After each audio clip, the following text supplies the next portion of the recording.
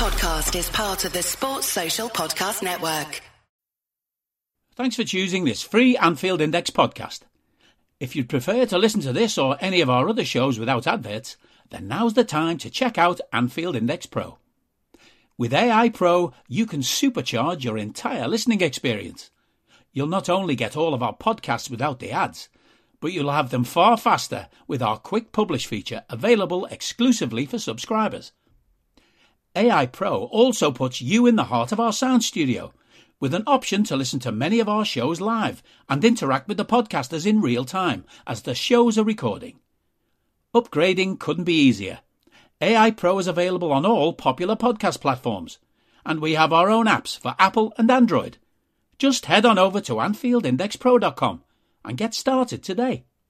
Hello everyone, and welcome back to Rival Recon here on Anfield Index Pro. I'm Harry Sethi. The Reds picked up a much-needed 3 points this past Wednesday, as goals from Virgil van Dijk and Mo Salah helped the Reds defeat Wolves in what is finally their last game against the side this season. With Klopp's side now up to 6th in the table, the Reds will be looking ahead to the arrival of in-form Manchester United this Sunday at Anfield.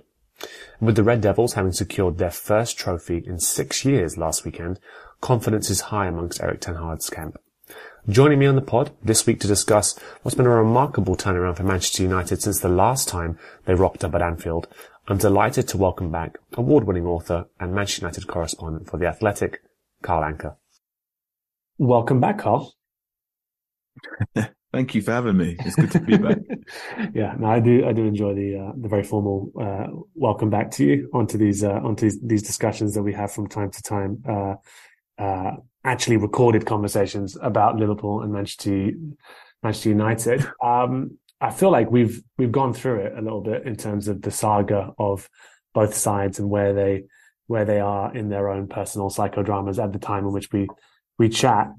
It's a very interesting time to talk, I think, because I'm thinking about sort of previous games where a Manchester United side have arrived at Anfield. And I think we've spoken in the past about, it looks like that collection of individuals don't like each other very much. And actually, I think that's something that could probably have been more leveled towards Liverpool in recent weeks, which probably says a lot about where the two sides are, as of course, so does the fact that United are 10 points ahead of Liverpool, having played the same games, sitting in third place, whilst Liverpool are in sixth. But I suppose the first question I'd ask you is, what's the current state of play for United? Where are they currently at? It feels like they're in a good vein of form and feeling confident and enjoying their football, would you say? League Cup champions, baby. Woo! Yes. It feels good to be a Manchester United fan. To be writing about Manchester United, it feels good. You're not constantly having to write the same 200 words about the lack of a defensive midfielder because Casemiro is there now.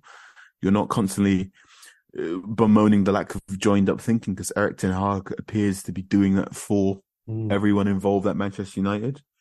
Manchester United have won the most games of any team in Europe's top 5 leagues at the moment. They've scored more goals than anyone else in Europe's top 5 leagues. This is all a sleight of hand statistic. The reason they've won so many games and they've scored so many goals is because they've played at least 6 more games than everyone else. I was asked this earlier this morning in saying, as a Manchester United fan, should we not be worried about possibly playing 60 games in this season and then being absolutely knackered for next season like Liverpool were?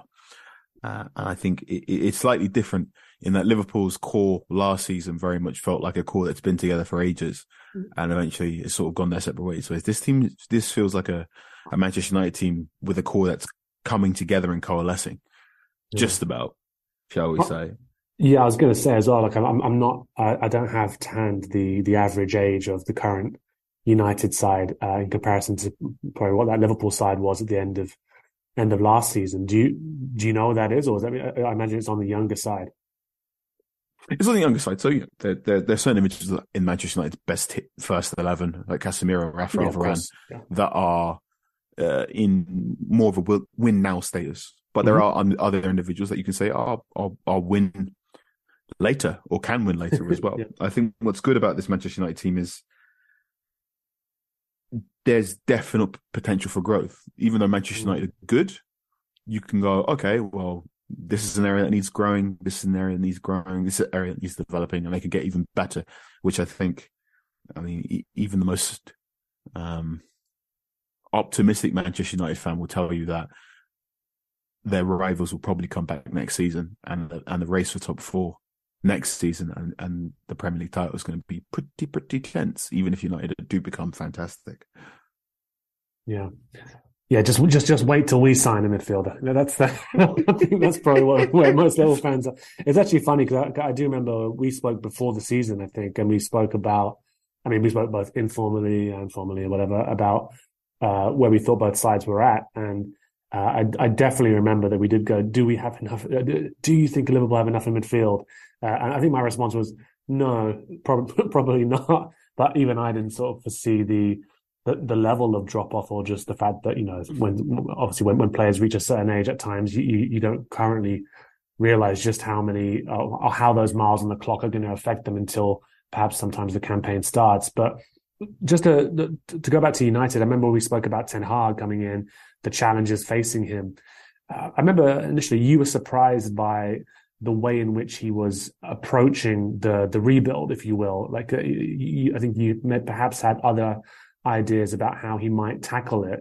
It's fair to say he's done things in his own way, but I think his own way has perhaps not been what people necessarily expected when he came in with the reputation that he had from his time in the Eredivisie. Tell us your thoughts a bit on sort of how Ten Hag has sort of grown into the job and how he's approached this rebuild. Yeah. So going into the season, I did the thing I often do when I work at The Athletic, which is I do a shopping series. So I go in the tactics truck and I say, this football club has these certain weaknesses, and based on, they need a right back, they need a central midfielder, they need this and this and this, and based on the style of football they're currently playing, they should probably go out and buy beep these sorts of players. I went into this summer thinking, okay, Manchester United probably will bring back Jadon Sancho and put him on the right-hand side of the midfield, and therefore they need a very good overlapping right back. So here's a bunch of overlapping right backs they can go shopping for. What actually happened was Erik ten Hag didn't believe Jadon Sancho would be the solution to the right wing situation, and spent the better part of 86 million on Antony, which then created a need for a different style of right back, and so therefore Diego Dalot was sufficient there as well. And I think there's been more than one person who has misdiagnosed Erik ten Hag. I think it can be very easy to see a Dutch football manager be in charge of Ajax and be the reserve team manager of Bayern Munich when Pep Guardiola was the head coach of Bayern Munich, and think, he just wants to play Pep Guardiola juggling positional play football. And earlier this week, I was on the overlap with Gary Neville and Jamie Carragher, and it was a bit where Gary Neville said, he referred to Erik ten Hag as Pep Guardiola's disciple, to which I later went, that is not true. He's not Pep Guardiola's disciple. And the thing about Erik ten Hag that made him more appealing than other Ajax managers like Frank de Boer or Peter Bosz or others who were good at Ajax but then left and were less good elsewhere, is that Ten Hag travelled, right? He went off to Bayern Munich. He was a manager of Go Ahead Eagles. He was a manager of FC Utrecht. He was an assistant manager at FC Twente under Steve McLaren. He was not a... Are you that person who has everything? The coolest merch and those must-have fan threads? Well, over at our Anfield Index shop, we've gone that extra mile when it comes to pimping up your Liverpool collection. From our popular range of bespoke design t-shirts, sweaters, hoodies and hats, to our signature edition mugs, prints and coasters, all provided with fast worldwide shipping. We have something for every red. We also stock official LFC merchandise and are licensed with the Premier League and UEFA to sell official iron-on shirt badges and sleeve patches. As a listener to this podcast, you can get 10% off everything with coupon code AIPRO10. Just head over to AnfieldIndex.shop or find us on Etsy by searching for Anfield Index. zealot to the Cruyffian ideals of 4-3-3 in total football. He, as we saw with that Ajax team, the second Ajax team that was doing well in Europe and won the Eredivisie, he's not above bringing in a striker like Sebastian Haller and pumping it along to the big man. And I think that adaptability has been really, really useful at Manchester United. Those first two games against Brighton and Brentford had many people trying to draw comparisons to Frank de Boer. And then you saw in the 2-1 victory over Liverpool, he changed things. David De Gea stopped passing short and started kicking it long. And it doesn't sound remarkable, but at a time where so many managers become known for one thing and their hesitancy to try other things, Ten Hag's ability to change and to let the players and the players around him define the style of football he wants to play stands him up as a very, very good football manager. From the outside looking in, what do you make of him this season? Yeah, no, pragmatist is something that I'd probably level at him in that. I think not knowing huge amounts about his career prior to him coming to the Premier League, yeah, I think it would have been quite easy for me to assume that he's, yeah, as you said, a zealot or a disciple of a particular playing style at Ajax. But I think it's become pretty clear this season that he's looked at the players that he has at his disposal. He's made some interesting choices about some of the players he's decided to bring in, but I think he's also assessed a few that I'm sure some United fans thought their career was probably finished, and actually sort of figured out that they can be useful in the particular system that he's ultimately created. And I think you're right. I think there's been such pretty famous system managers in the Premier League over the past 5 or 6 years, perhaps even longer than that at this stage. And yeah, you do see a resistance to deviating too far away from their systems, and sometimes it has very negative consequences. Sometimes you see a manager like Guardiola be infuriated by perfectly good fullbacks because they're not able to do what he wants them to do. In Liverpool's case as well, there's probably 2 or 3 different things that Klopp could have tried this season, and at times did, but has ultimately sort of tried to return to a back to basics approach, albeit with like parts that don't quite work. Ten Hag, yeah, I do get the impression that he's not particularly fussed about being known for any one style of football. He has probably his core principles, but I feel like he's assessed the squad and thought, yeah, I can work with more of these players than you probably think I can. Yeah, and that's good. Of course, let's not pretend he hasn't spent money. The better part of 250 million was spent in the summer. And I've said this multiple times, but he has changed the spine of the team. Mm-hmm. I didn't think Erik ten Hag would come in this summer and go, I need to buy yet another centre-back. But the centre-back he did go out and buy, Lisandro Martinez, is, in my opinion, one of the best left centre-backs in the world and has dramatically changed how Manchester United play football. He goes a very long way to solve their problems in terms of ball progression. I didn't think, for all my life, I was yelling Manchester United to buy a defensive midfielder. I think I've been saying this since. Yeah, I might have been saying this ever since Michael Carrick retired, or probably even before Michael Carrick retired at Manchester United, saying Manchester United defensive midfielder, go and buy a defensive midfielder. Not happy with Fellaini. Yeah, not happy with Fellaini. Yeah, the entire time Paul Pogba was at Manchester United, I was saying any transfer window we don't buy Paul Pogba defensive midfielder is a waste of time. And then they finally go out and buy a defensive midfielder. It wasn't Frankie de Jong. Who it looked like he was going to be Frankie de Jong for ages, but it went out and it was Casemiro. And then again, you have that small recalibration where more than one person thought Casemiro was just a tackler who did 5-yard passes to Toni Kroos and Luka Modric. And it turns out Casemiro is a do-everything midfielder. It's not just tackles, but he's fantastic. He's a fantastic passer. He's excellent at attacking set pieces. He's excellent at defensive set pieces. And between him, Casemiro, Lisandro Martinez, and Rafael Varane, who seems to be avoiding injury, which is a big thing. They've got now a trio, however you want to put it. There's 3 members in just ahead of their penalty area now that are superb at defending, which means the one-on-one battles that made United so weak last season, that is no longer an issue. Luke Shaw is playing closer to his best self, and I think Luke Shaw has always been a cheat code for ball progression from left back. I think his set piece delivery now has come on leaps and bounds ever since Alex Telles came in and very clearly seemed to have helped him as well. And then Christian Eriksen, who I thought was going to be a backup to Bruno Fernandes in the number 10, has turned out being this fantastic number 8 player.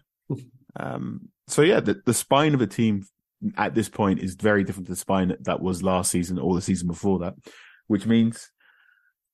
Hello, I'm here to annoy you. I'm here to annoy you into listening to more of me and more of others on EPL Index. We don't just have the Anfield Index stuff. We've got EPL Index as well, which covers the entirety of the Premier League. And we have 3 podcasts and a whole bunch of really good writing on EPLindex.com. The podcasts are my own two-footed podcast, which is every day at 4 p.m., Monday through Friday, covering the whole league. We have A Tad Predictable, hosted by Tadiwa. You know Tadiwa, he does Anfield Index. He presents A Tad Predictable before every Premier League match week. And then Kevin DeVries and his crew on the EPL Roundtable, they're every week after the Premier League match week. So make sure you listen to everything we're doing on EPL Index and follow us there on Twitter at EPL Index. Thank you. Bye-bye. Even if there wasn't the extra added structure that Ten Hag's brought in, this is a much better Manchester United squad and a much better Manchester United team than from the last 2 years.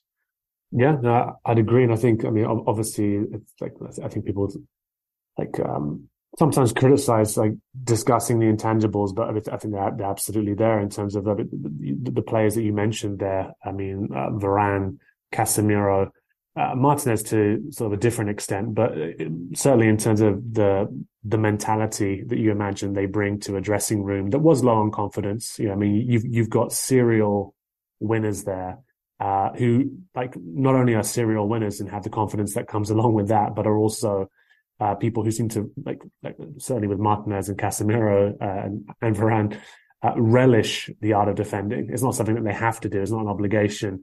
It's something that they very much relish. And certainly with Casemiro, with Liverpool having played Real Madrid so many times over the past few years, he's been an absolute nightmare to deal with. In that just mops up everything that you would want to try and create any glimmer or any spark that's threatening to ignite into more. He's so reliable at being in the right position to mop, to disrupt, to I think I said last week, I was like, just sucking joy out of the opposition team when they think, oh, hang on, they're just starting to build up some sort of momentum, and he's there. Martinez in a different way, at times reminds me a little bit of, and I'm not trying to damn him with this, reminds me of Lovren at times, to be honest, in terms of some of the way in which he can really enjoy some of the more aggressive physical sides of being a proactive defender, getting himself sort of very riled up around that. The passion that he shows is very clear. In terms of that intangible, in terms about talking about the mentality change, how big do you think that is as well? Because that's something that's often been leveled at this group of United players prior to some of the signings coming in, that towards the end, it didn't take much to push them and they'd all fall over. Now, first of all, I think that's the first time I've heard Lisandro Martinez be compared to Dejan Lovren. Mm-hmm. Second of all, the intangibles, really, really, really, really, really interesting about winning, softness. If it to put it another way, something that was quite interesting to me after the League Cup final was the Sky Sports ticker said that the League Cup final on Sunday was Luke Shaw's first ever trophy as a Manchester United player. Really? And wow. There's more than one journalist went, that can't be right. Surely he was, surely he won something during the Mourinho years. And I was talking to Simon Peach, fantastic journalist, works for AP, who observed that he had never been in the matchday squad of any of the trophies United had won in the post-Ferguson era. So he was dealing with a leg break under Louis van Gaal during the FA Cup. He was left out of one of the matchday squads by Jose Mourinho, and was injured in the 2 after that. So this is Luke Shaw's first one. And you think of the match day, the match day squad finals of the players beforehand, from last season, you had Rafael Varane's won numerous trophies, but you had Marcus Rashford who'd featured in the Europa League winning and FA Cup winning trophies with Jose Mourinho. But there weren't many players who had won things at Manchester United because of the 6-year trophy drought. So when you bring in someone like Casemiro, who is won everything, victory in League Cup final meant Casemiro has won his last 9 finals. Rafael Varane and Casemiro have won 14 trophies playing together. That's enough. And I think they've won more each. One thing that still sticks with me was so when Casemiro was unveiled, so just before the again, I'm going to bring up the 2-1 victory over Liverpool at Old Trafford. He did an interview in Portuguese, and he was asked, well, how do you feel about leaving a football club like Real Madrid, who are in the Champions League, and you're playing Manchester United, who aren't? And he sort of nervously did a joke and goes, well, I have 5. Which is... Yeah, it's like the Dan Nicholson line, isn't it? Where he says I think he said it to, I think Robin Williams won the Oscar for Good Will Hunting or something like that, and walks backstage, and Jack Nicholson says to him, he's also won, and Jack Nicholson says to him, now I have one for every decade. Yeah. It's that sort of, you can't really diminish that. You can't really diminish that. And when that happens, you create a... I was present at Manchester United's victory over West Ham on Wednesday, and they were pretty bad in that first half, to be perfectly honest with you. Ten Hag rotated to took 6 people in that new 11. They didn't really have anything. Then Casemiro came on, and in that second half, and they were fantastic.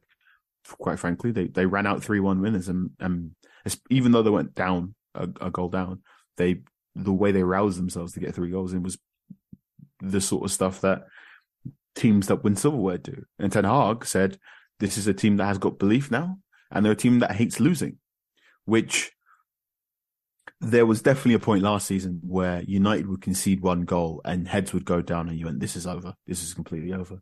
And I keep bringing up the 2-1 victory for Manchester United at Old Trafford, so I'll bring up the Liverpool victory as a form of balance for you.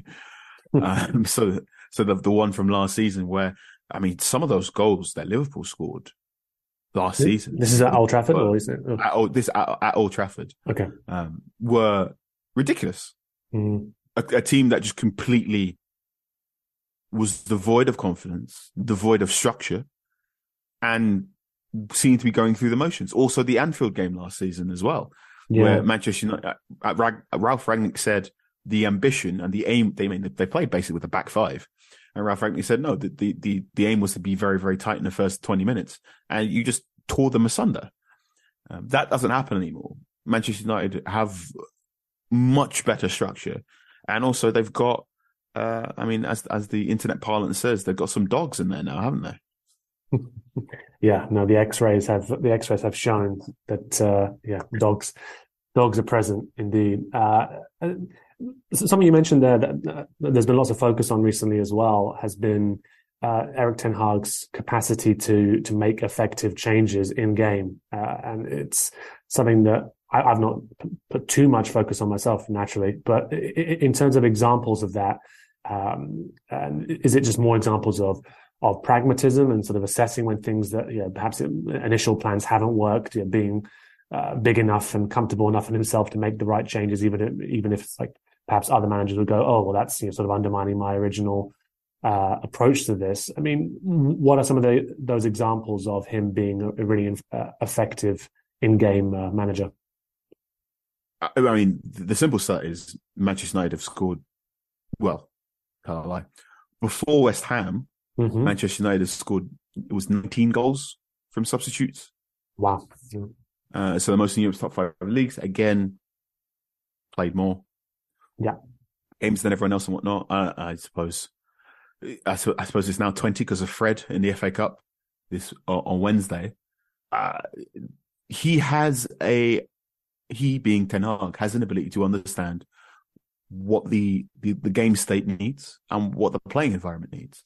and you're seeing him make adaptations based not just on positions but on profiles. So Wout Weghorst being used as a number 10 to hold the ball up at the new camp is not something someone would expect an Ajax-educated football manager to do, right? And this is why when people say, "Oh, he's an Ajax manager and he's a Guardiola disciple," he's not. I don't need a VPN. I've got nothing to hide. This is what I used to tell myself before I hooked up with LibertyShield.com. Not only is my home internet now fully encrypted, but I can now access all the websites I want, whenever I want, and do so from absolutely anywhere. As a Liverpool fan, I love to know I can now watch every match, regardless of whether it's on UK TV or not. My Liberty Shield VPN makes sure nothing is blocked and guarantees me super fast streaming speed throughout that match. You can get connected right now with their software package, which includes a 48-hour no-obligation free trial and instant access to their apps for Apple, Android, Fire TV, PC, Mac, and Android TV. Or go a step further like I have and get one of their pre-configured VPN routers. These small but powerful devices allow you to easily connect every device in your home to VPN, making it the perfect solution for smart TVs, mag boxes, and games consoles. Visit LibertyShield.com today and use coupon code AIVPN25 to get 25% off at checkout. Quote, in air quotes, Ajax managers don't put a big lad up top at the 10 and tell your goalkeeper kick it long at his chest and have him hold the ball up while everyone can buzz around him. But that's what Ten Hag can do. There was a moment in the second leg at Old Trafford, I was present for it, where Balde swung outside of Aaron Wan-Bissaka, and Wan-Bissaka went to pressure him, and Ten Hag was right in front of him and just went, "No, don't do that. Wait." And then waited for a particular signal and then did that. Ten Hag is... Something I find quite interesting about Ten Hag as well is when a substitute scores, we often get into the interviews and you go, "Oh, Mr. Ten Hag, your substitute scored. Should they be pressing for starting next week?" And what he often does is he gives an answer that says the reason the substitute scored is because the substitute offered something different to the starter, and the starter also had a very important role in tiring the player. So something he's done quite often recently is play Bruno Fernandes on the right-hand side of the 4-2-3-1. Fernandes has a very good right foot, can do a lot of in-swinging corners, and a lot of in-swing crosses, something that Anthony, who's very left-footed, can't really do. So the question is, is Bruno Fernandes going to be your starting right winger for games to come? And Ten Hag often says, well, it has its use, but you also have to understand that Anthony constantly cutting inside is very useful as well. And he said words to the effect of, if you have an opponent that gets used to Anthony cutting inside for 45 minutes, having 15 minutes at the end of the game where Bruno Fernandes goes outside just opens up for so many more pathways. And that's something I hadn't really considered a football manager considering, if that sentence makes sense for you. Yeah, no, I think it does make sense. I think it goes more back to what we were discussing about the way in which he's approached this rebuild, right? There's not necessarily been, he's not been trapped by ideals, for example. I think he's very much assessing, I don't want to say horses for courses, but he's being very sort of pragmatic, I think, about his approach to everything that he's done so far at United. And one thing I wanted to bring up as well is naturally Marcus Rashford and the journey he's been on. I was reading the piece that you wrote about sort of the nature of sporting redemption and sort of the journey he's been on. And I think it's fair to say that he had a real tough time last season, and I think there were criticisms that he received that were unfair, to be honest. I mean, the sort of stuff that you'd see rolled out about just focusing on his game and all the stuff off the pitch had distracted him from sort of the sort of his own career and things like that. And in my head, from the outside, and I was always looking at Rashford and thinking, well, there's been quite a lot of disruption here. Nonetheless, injuries as well that we talked about, and Rashford playing through injuries for United for a great deal of time. One of the things that I see when I look at him this season, beyond sort of the confidence, is this guy looks as fit as I can remember seeing him, stronger, quicker, more robust than I can remember seeing him for a very long time. Just speak a little bit about sort of the progression you think he's made this season and the development he's made as well. Because I think some people were questioning whether he actually could reach the level he's at the moment. So one of the big things for Rashford coming into 22-23 that he has spoken about, and that was different compared to other seasons, was he got a preseason. And not only did he have a full preseason, he had a preseason on top of that. So he went to Nike headquarters in Portland. He's a Nike athlete. And he spent, I think, a short period of time training there. You can sort of see some videos where he's working out some dumbbells and working on his upper body. And then he turned up to preseason at Carrington. And what was noticeably different was he got in the NBA parlance, he'd got his man's body. Yeah. So his upper body was visibly different to how it was in previous seasons. And you're seeing that in some of the goals he's scoring. So the goal he scored against Wolverhampton Wanderers just around Christmas time, a goal he scored against Norwich as well. He is now able to push defenders out of the way using his upper body strength, whereas in previous seasons he tried to just burst past them with a little bit of speed or a nutmeg. So that's been really important. He's also injury free. You consider he started last season in October when everyone started in August because he was dealing with his surgery to his shoulder as well. In April last year, he had just a really bad ankle injury, and he was playing through the pain barrier there. He's dealt with 2 or 3 injury issues in the previous seasons, whereas this season he's not hurt. He's not playing through the pain barrier in the same way he has in years previous. He's able to wear hard-soled shoes, which is something he wasn't able to do throughout some of those previous seasons. You bear in mind that before COVID and lockdown, he was out for several months because he had a double stress fracture in his back. There was a piece of floating bone. There's a piece of bone floating in his foot. So all of that has gone away. He's fit. He's got more upper body strength, and he's also working on a football manager who has a very, very clear plan as to what he wants to do with Marcus Rashford. And at the start of the season, it wasn't a slam dunk. It wasn't a guarantee that he would be the player we're seeing now. He missed a very presentable chance against Brighton. That was you have to score that variety. And against Brentford, he was neither here nor there. But what was interesting at that point in time, even when it looked as if the Ten Hag experiment would fail, Ten Hag was asked about Marcus Rashford and that missed chance against Brighton. He said, yeah, he'd want to score that chance. But what's really interesting is that he got into that position, and we want to get him into that position constantly. And that's the most important thing. And he brought that up again this week when we were talking about Wout Weghorst after the West Ham game, where he said, Weghorst is doing everything you want. And it's a case of positioning and timing. And when the goals will come, the goals will come. He said Marcus Rashford was very, very similar. He missed a very presentable chance at the start of the season. And then now look at it. And I think having that faith in a player is very, very important. And also having the tactical structure to know that. So it's not just one thing of going, Marcus Rashford is still getting those opportunities, but also making sure your football team is constantly looking for Marcus Rashford when he gets into those spaces. And I think something similar has happened with Darwin Núñez at Liverpool as well. Darwin Núñez is massively underperforming his XG at the moment, but all the numbers hint at him having a scoring explosion. So the thing you have to do if you're a Liverpool manager is tell the rest of your players, look for Darwin, keep trusting Darwin, the goals will come. And what you've seen is that wonderful backheel finish from him and that nice little finish against Wolverhampton Wanderers. The goals will come in time.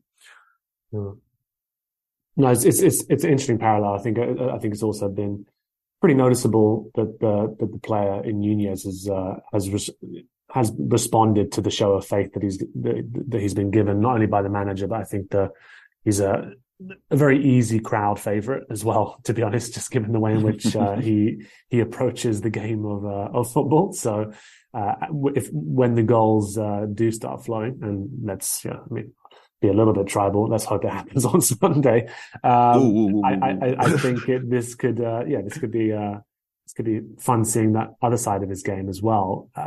There's a couple of players I did want to sort of bring up, just because I think they've all got their own interesting stories, and I wonder on your opinion on sort of where their careers are and how they will develop. 2 I'll just pluck out. One would be Garnacho, who's emerged onto the scene this season to positive effect, and then Sancho, who's re-emerged onto the scene this season after going through a difficult period of his own, and again looks to be another player who should benefit, you'd imagine, from the clarity of role and faith from a manager who doesn't seem to get easily swayed or carried away. Yeah. I mean, first thing, Garnacho looks to be quite the player. I'm always hesitant to say academy graduate has it, but I will say Garnacho has something. He's now got 5 goals off the bench. Not off the bench because he started against West Ham. He's now got 6 goals for Manchester United this season. Some of the dog as well. I think there's some of the dog in there as well. He's definitely had a little jab at Barcelona during that 2-legged tie, which I thought was quite funny. And I think what's interesting about him is he is an attacking pest, if that makes sense. He has never seen a defender he doesn't want to run at. And if you're the sort of football fan that thinks football's got too robotic and no one wants to dribble anymore and no one wants to take risks, Garnacho is the sort of player that gets you out of your seat. If you're in Old Trafford and the ball gets to Garnacho, he's the one that makes you, go on, lad. And sometimes it doesn't always come off. There were times in the first half against West Ham where he overplayed the ball for sure. And there were times where, like at Fulham, like in the final minutes against West Ham, where his ball control, he's got a little like jinking of the hips, which I quite like, and his ability to get a shot off just creates wonderful things. That goal against West Ham was fantastic. He's very good at taking the ball out of the air. I don't think teenagers are meant to be that good at taking the ball out of the air, but he has that. I think that's very nice. I also quite enjoy his sort of Marshall Mathers inspired peroxide blonde bleach hair. So he is, hopefully he's a player with a bright future in Manchester United. Something that I also found quite telling was at the start of the season, Ten Hag, Bruno Fernandes and others all said he's got the talent, but he has to really work on it and he has to learn the professionalism. We understand he was late for one meeting, and Erik Ten Hag absolutely hates lateness. He was a couple of minutes late for one press conference, and before the press conference even began, he said, "Before we begin, I want to apologize for being late. This frustrates me greatly." And you go, "Wow." He does strike me as that sort of man, yeah. Very punctual. Very punctual. Yeah, there you go. And with Jadon Sancho, that's a little bit more difficult. I think at the start of the season, it looked as if Sancho was going to be a starting player and possibly kick on, and we'll see, the true date Jadon Sancho and the player who cost 73 million and was once quoted 120 million from Borussia Dortmund. And unfortunately, that's not quite happened. There's been questions over his physical capacity, and he has had 2 or 3 times where he seemed a little bit reluctant to run at his fullback. So almost the opposite to Garnacho. But in the games that he's played since the World Cup pause, he didn't make the England squad, and then during the break, he didn't join Manchester United in Spain for their World Cup tour. He actually went to the Netherlands and trained with some coaches, Erik Ten Hag's recommendation. But since he's come back, he has shown some interesting touches. The good thing, the thing I will eventually write about is why Erik Ten Hag seems to be trying him as the number 10 rather than on the left-hand side or the right-hand side. And we know Jadon Sancho is very good as a close control dribbler, but he might be a sort of number 10 in the Premier League if he wants to play multiple 90 minutes in a week. The future should be bright for him. Hopefully he can, he's dealing with a little bit of illness right now, but hopefully he can get a bit of fitness and play more 90 minutes and we can see more of the player that was so thrilling in the Bundesliga. Yeah, no, it's probably not a fair comparison, but just immediately when you said that in my head, I was thinking about the emergence of Raheem Sterling really early at Liverpool, and sort of some of the interesting ways in which Rodgers used Sterling around that time, and he did frequently sort of pop up actually in the 10 or at the tip of a diamond at times, and just very intelligent players that you think that should be able to actually mold themselves to that part of into a role like that. It's just whether or not necessarily the league is necessarily the right one for them to do it in. But moving on to the game this weekend, then, it's an interesting one. We spoke about United's last arrival at Anfield and the shape they were in and the mentality that they were in at that time in terms of questioning themselves and not enjoying football, as opposed to where Liverpool were at the time, which was full of confidence and vim. And I remember Thiago being given a standing ovation as he walked off the pitch that day, because he'd done a Thiago for the better part of 85 minutes. And one real positive of this season is seeing what looks like it's the undoubted influence of Batatic, who's emerged this season, being able to train with Thiago, which is obviously sort of not a bad midfield to try and model yourself on. But I don't think Thiago is going to be present this Sunday, unfortunately. But in terms of where the sides arrive at Anfield this time, I think you've got a Liverpool side whose confidence is still very fragile. I think there's a lack of clarity when it comes to the approach at the moment. And I think there's the past two games, certainly against Palace and against Wolves before things sort of broke open a little bit last night, seemed to be a lot of endeavour, no doubting that, but no real obvious system or pattern that you could look at to see, oh, this is where a goal is going to come from. And so lo and behold, it was a set piece that ends up causing the breakthrough. United look the opposite, look very clear of thought, a clear of purpose, full of confidence, enjoying playing together streetwise. Lots of things you could level against Liverpool this season. So it's a very interesting 360 turnaround, if you will. Bit of a momentum swap. Right, exactly. So given that, and given what you've seen numerous sides do to Liverpool this season, both home and away, how do you imagine Ten Hag is going to approach this one? And also just be good to get your thoughts on what's gone on at Liverpool this season, your sort of own impression of how things have unfolded. Well, I will have a piece on The Athletic with Kiva O'Neill, the Liverpool writer. Also, Kiva O'Neill will be describing Manchester United season. I'll be describing Liverpool season, and I'll be going up before the weekend, before kickoff truly begins. But I think what's been really interesting for this Liverpool team is how badly momentum swapped. So we often talk about being lucky and good. And I think before the season started, I had Liverpool pegged to finish second in the Premier League. I thought City would be runaway winners. I said the gap between City and Liverpool would be larger than what it would be in previous seasons. Part of that is because I thought Sadio Mane going and Darwin Nunez coming in would cause a bit of a dip in the effectiveness of the attack. And I also thought, they'd have a lot of miles on the clock. I didn't see any central midfield reinforcement. I have thoroughly divested from Naby Keita and his potential. And I thought Henderson another year, James Milner another year, Thiago another year, Fabinho another year. That's maybe a bridge too far. They probably need to get someone else in. What shocked me is just how much of a decline some of those players have had. In particular, Fabinho. I did Totally Football on Monday, and there was a point where I just stopped and went to Sasha Gurinov and what's happened to Fabinho? He looks heavy and slow, and to which Sasha pointed out the injury he had in May, was it? Yeah.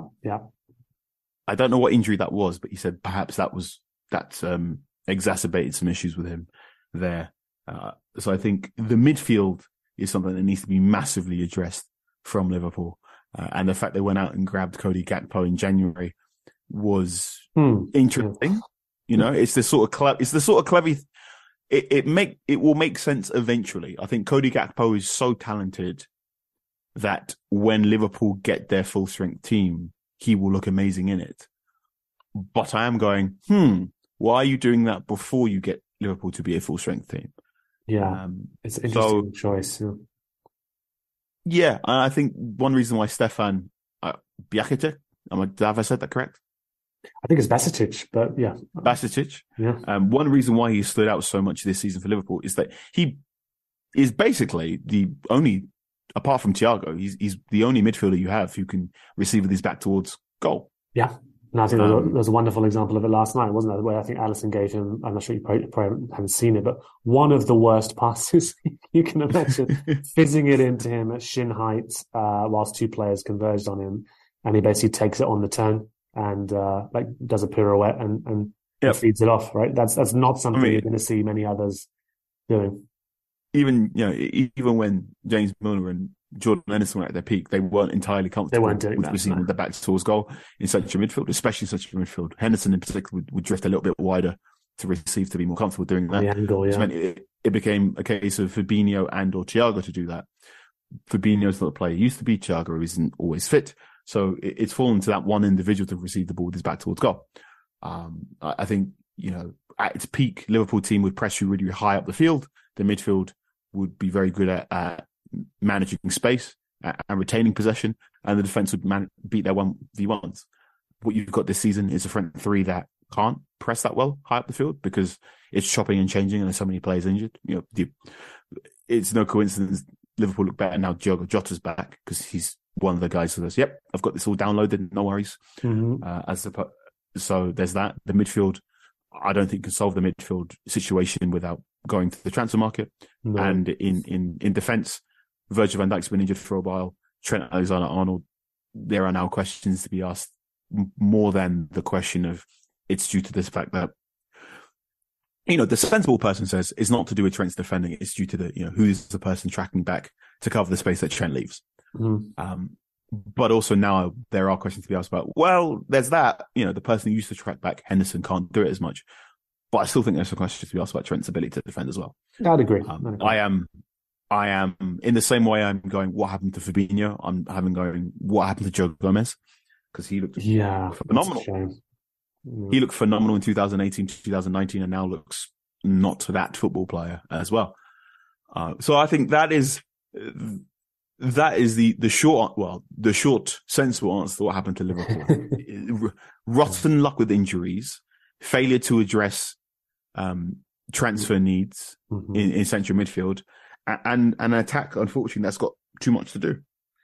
Yeah, no, I think that's very fair, and it's been interesting of late actually because you mentioned Fad there, and actually in the past 2 games, I would say, and certainly last night against Wolves, I think he probably had his best game for a very long time, and it wasn't.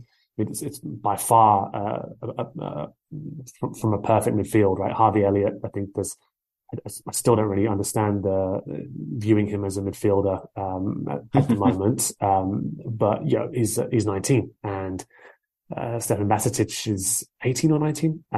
Both of them can run.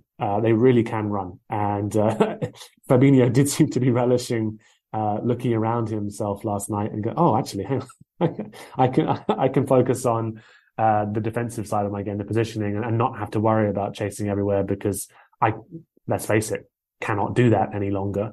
Never was necessarily the strong suit of his game. He's never been the quickest. So I do wonder, I hope that was noticed last night. It did seem to be pretty apparent that having legs around someone like Fab might make the decline less pronounced. And Van Dijk as well did seem to be a bit more no frills, perhaps not the finesse that we've seen from Van Dijk at his best, but getting back to defending at all costs effectively. So I wonder if that's going to be a trend that we see continuing. But anyway, you were going to talk about sort of how you think Ten Hag's going to approach this. I think Ten Hag would probably tell his players to approach this like how they'll approach any other game. If you approach this with this is Liverpool versus Manchester United, then you will add an emotional narrative to this game that you perhaps make more mistakes. Where I think United are in such good momentum at the moment that if Ten Hag goes, this is just a football team. This is just a football team in not very good form, to be honest with you.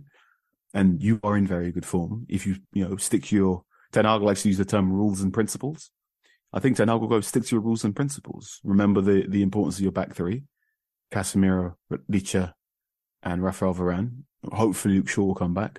And I'm sure, Ten Hag will probably have a very pragmatic 2018-esque plan for Marcus Rashford to attack the space behind Trent Alexander-Arnold.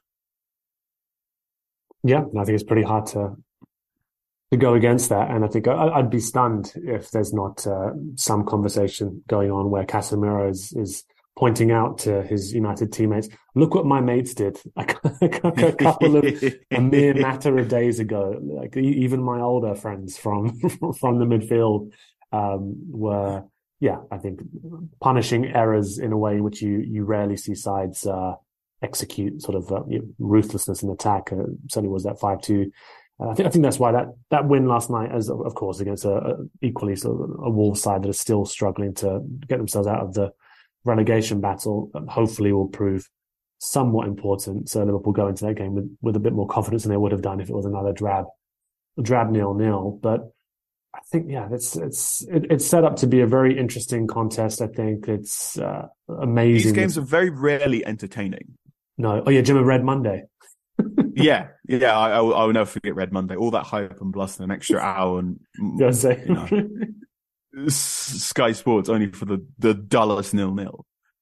These games are very rarely entertaining, and if they do have goals, it does tend to lead to a procession for one side or the other. So, I mean, and also these games often seem to be decided by the less glamorous players, shall we say? Yeah, I think you're right on that. This is the game for this is the game when Naby Keita scores a goal. This is the game where Fred has influence. This is the game where your second choice right back comes in and has a banger. Yeah. This is the game where Dirk Kuyt scores one of the worst hat tricks you'll ever see in your life. Efficiency. So, it's an efficient hat trick. Yeah. I think if you call it efficiency, I'll call it not aesthetically pleasing. Yeah. No, it's it's. I think you're right. I think in my head, it's John O'Shea, which is something I don't enjoy. There you go. Enjoy still remembering after all the recent success Liverpool have had. I still do remember John O'Shea ruining some of my weekends.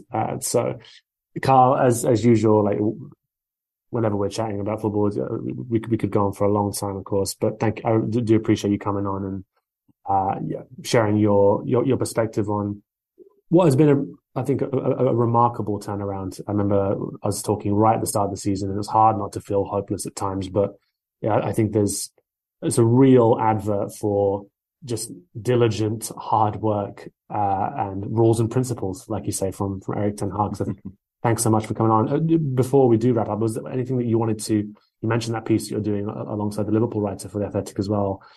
Is there anything you wanted to plug ahead of the game? No, that's my main work at the moment. So I will not be at Anfield this weekend. I will be incognito working on a longer term piece involving Dutch football.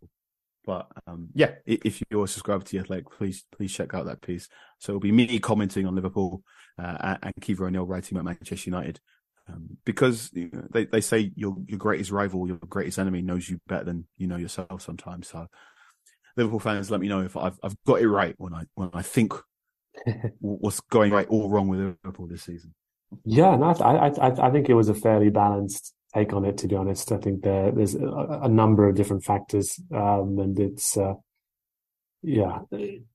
I think just like you were saying with the summers that went past and the windows that went past without the defensive midfielder coming in, I think when the first midfielder, whoever it is, does get signed for central midfield, it is going to feel somewhat surreal. I think it's going to be a bit strange. The unveiling, the leaning, the photo shoot, I'm sure it's going to be heavily high levels of engagement on that content. But to all those who've been listening to these rival Recon pods on Anfield Index Pro throughout the season, I appreciate you sticking with us. It has not been as easy or fun as recent seasons. You've been spoiled. We've all been spoiled.